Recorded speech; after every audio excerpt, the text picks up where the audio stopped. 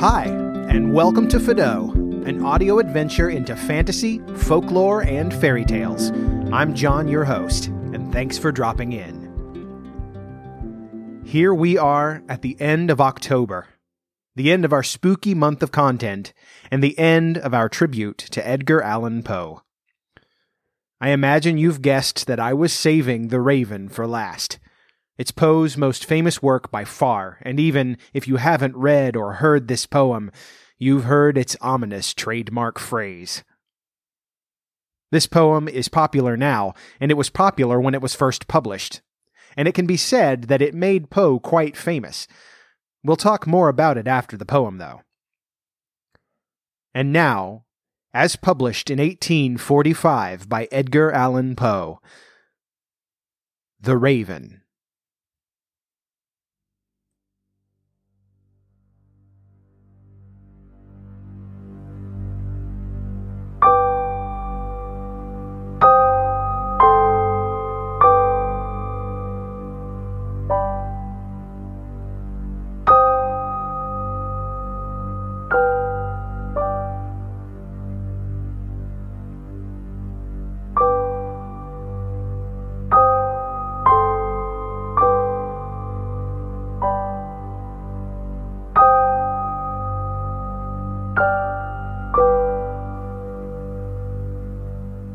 Once, upon a midnight dreary, while I pondered weak and weary over many a quaint and curious volume of forgotten lore, while I nodded, nearly napping, suddenly there came a tapping, as of someone gently rapping at my chamber door. "'Tis some visitor," I muttered, tapping at my chamber door. Only this, and nothing more. Ah, distinctly I remember. It was in the bleak December, and each separate dying ember wrought its ghost upon the floor. Eagerly I wished the morrow. Vainly I had sought to borrow from my books surcease of sorrow. Sorrow for the lost Lenore, for the rare and radiant maiden whom the angels name Lenore. Nameless here, forevermore. And the silken, sad, uncertain rustling of each purple curtain thrilled me, filled me with fantastic terrors never felt before. So that now, to still the beating of my heart, I stood repeating, "'Tis some visitor entreating entrance at my chamber door, some late visitor entreating entrance at my chamber door. This it is, and nothing more." Presently my soul grew stronger, hesitating then no longer. "Sir," said I, or "Madam, truly your forgiveness I implore.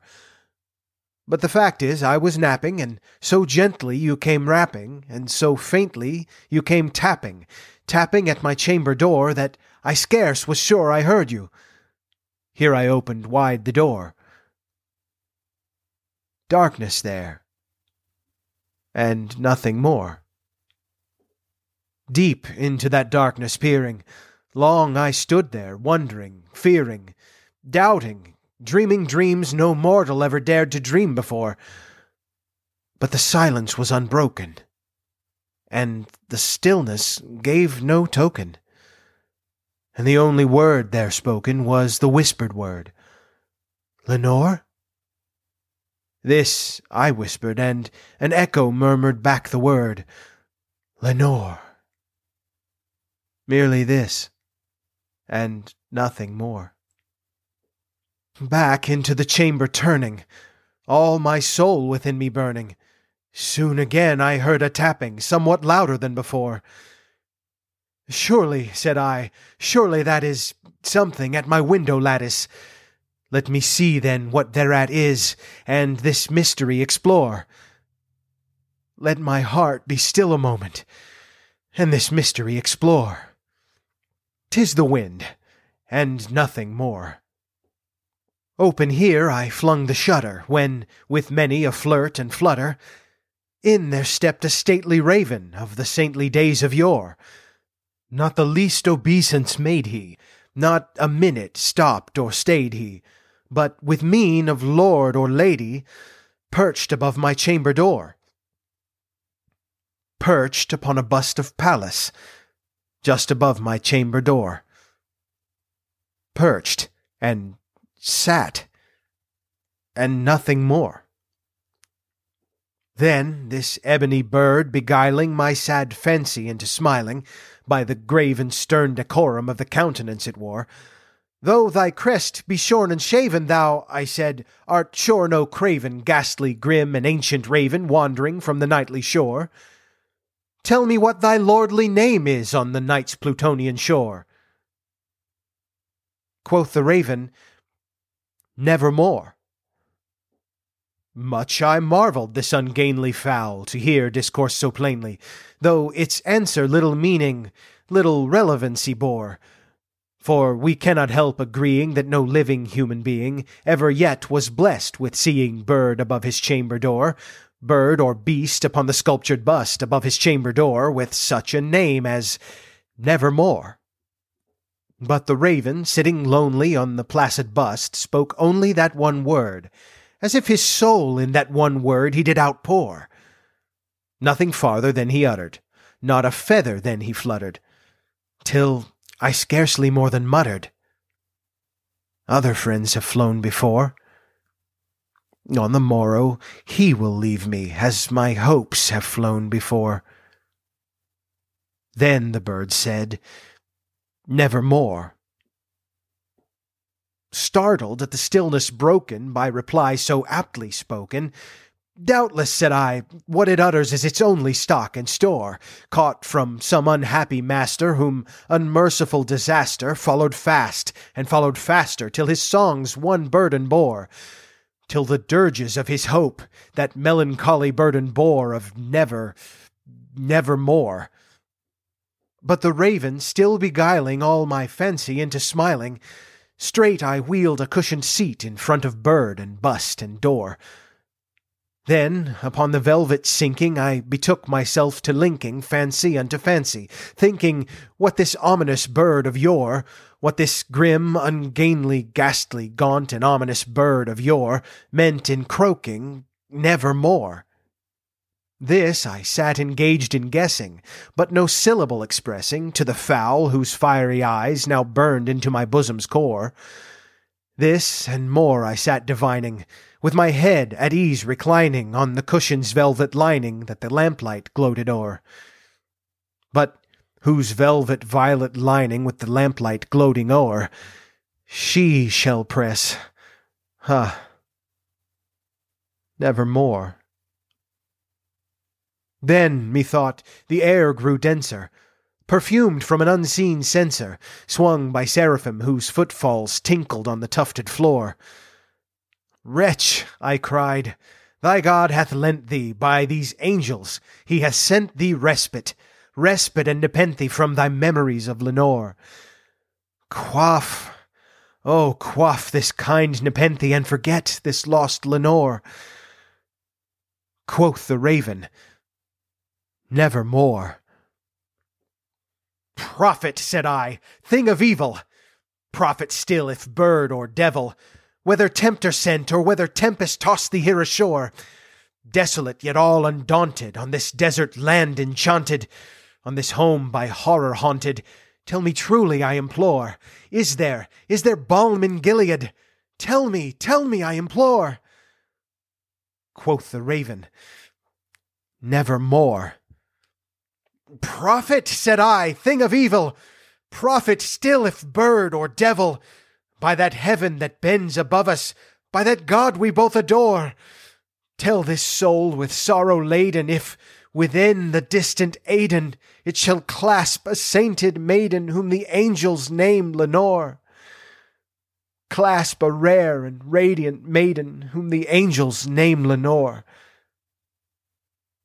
Quoth the raven, "Nevermore." "Be that word our sign of parting, bird or fiend," I shrieked, upstarting. "Get thee back into the tempest and the night's Plutonian shore. Leave no black plume as a token of that lie thy soul hath spoken. Leave my loneliness unbroken. Quit the bust above my door.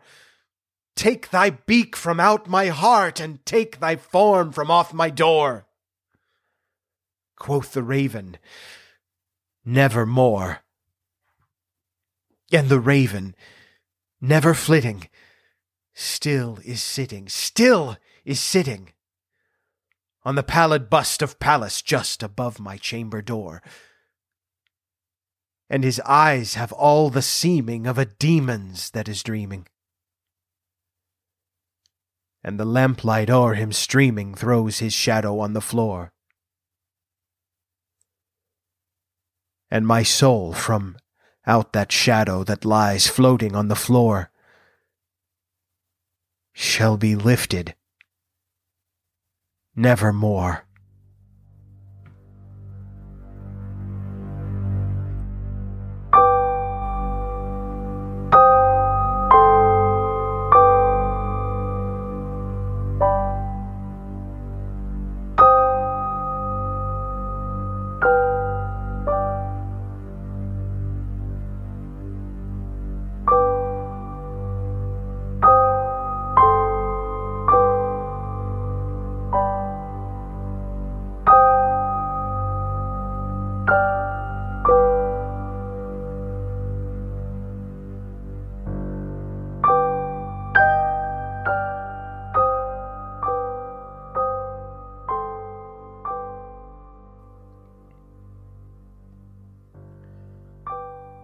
I can't think of a better way to end the month and celebrate Halloween than The Raven.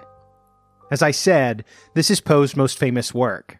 Not only is it well known today, but it made Poe a bit of a celebrity.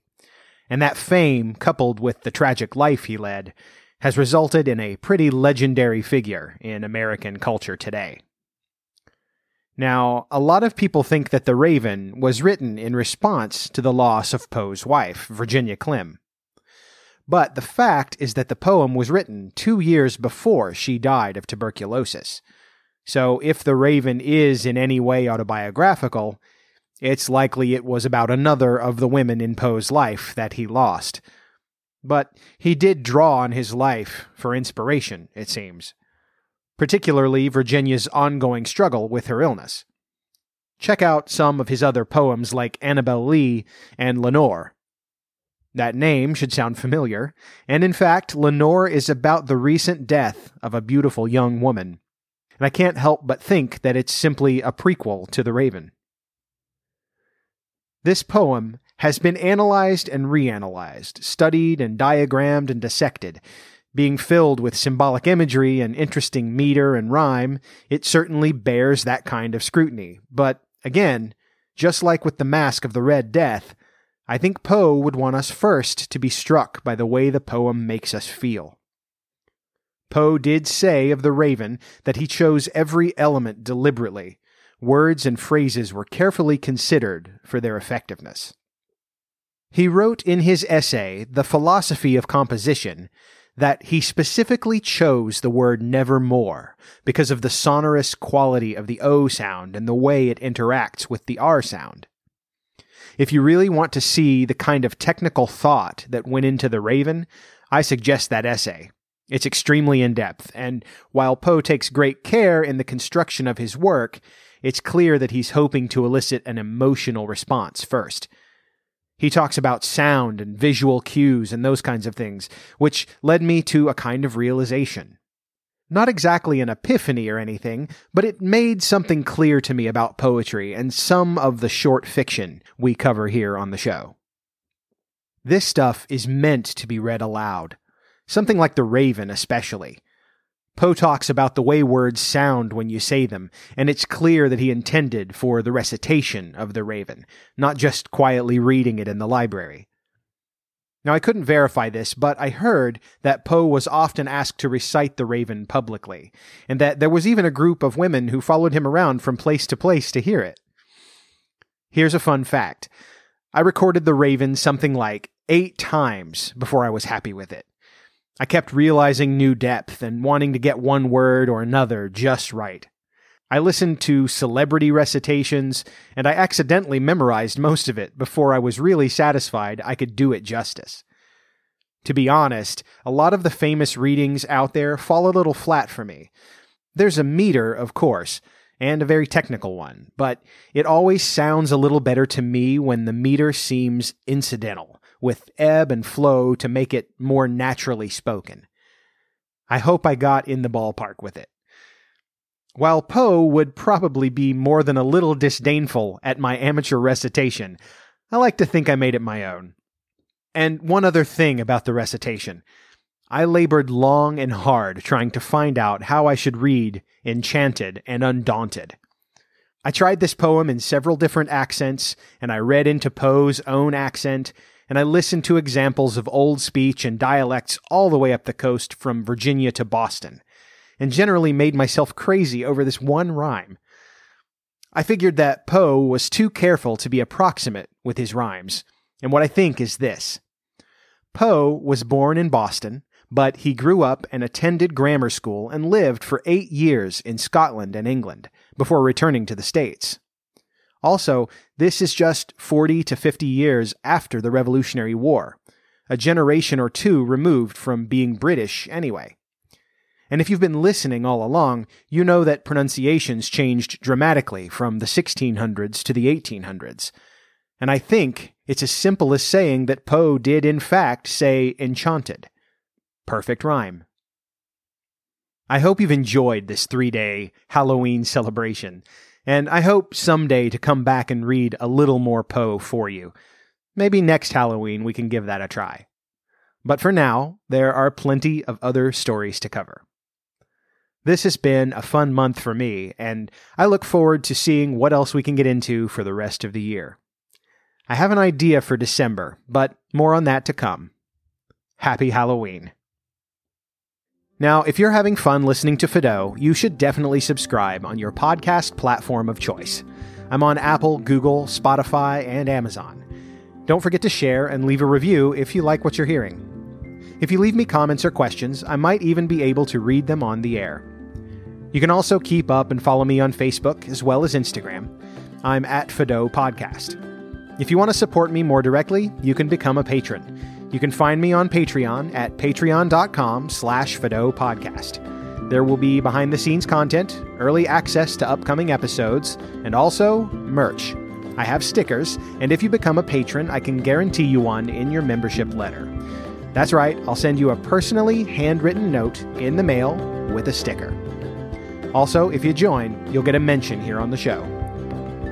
That brings us to the end of episode 28. Watch for episode 29 coming out on November 8th. Thanks for listening, and I'll talk to you once upon a next time.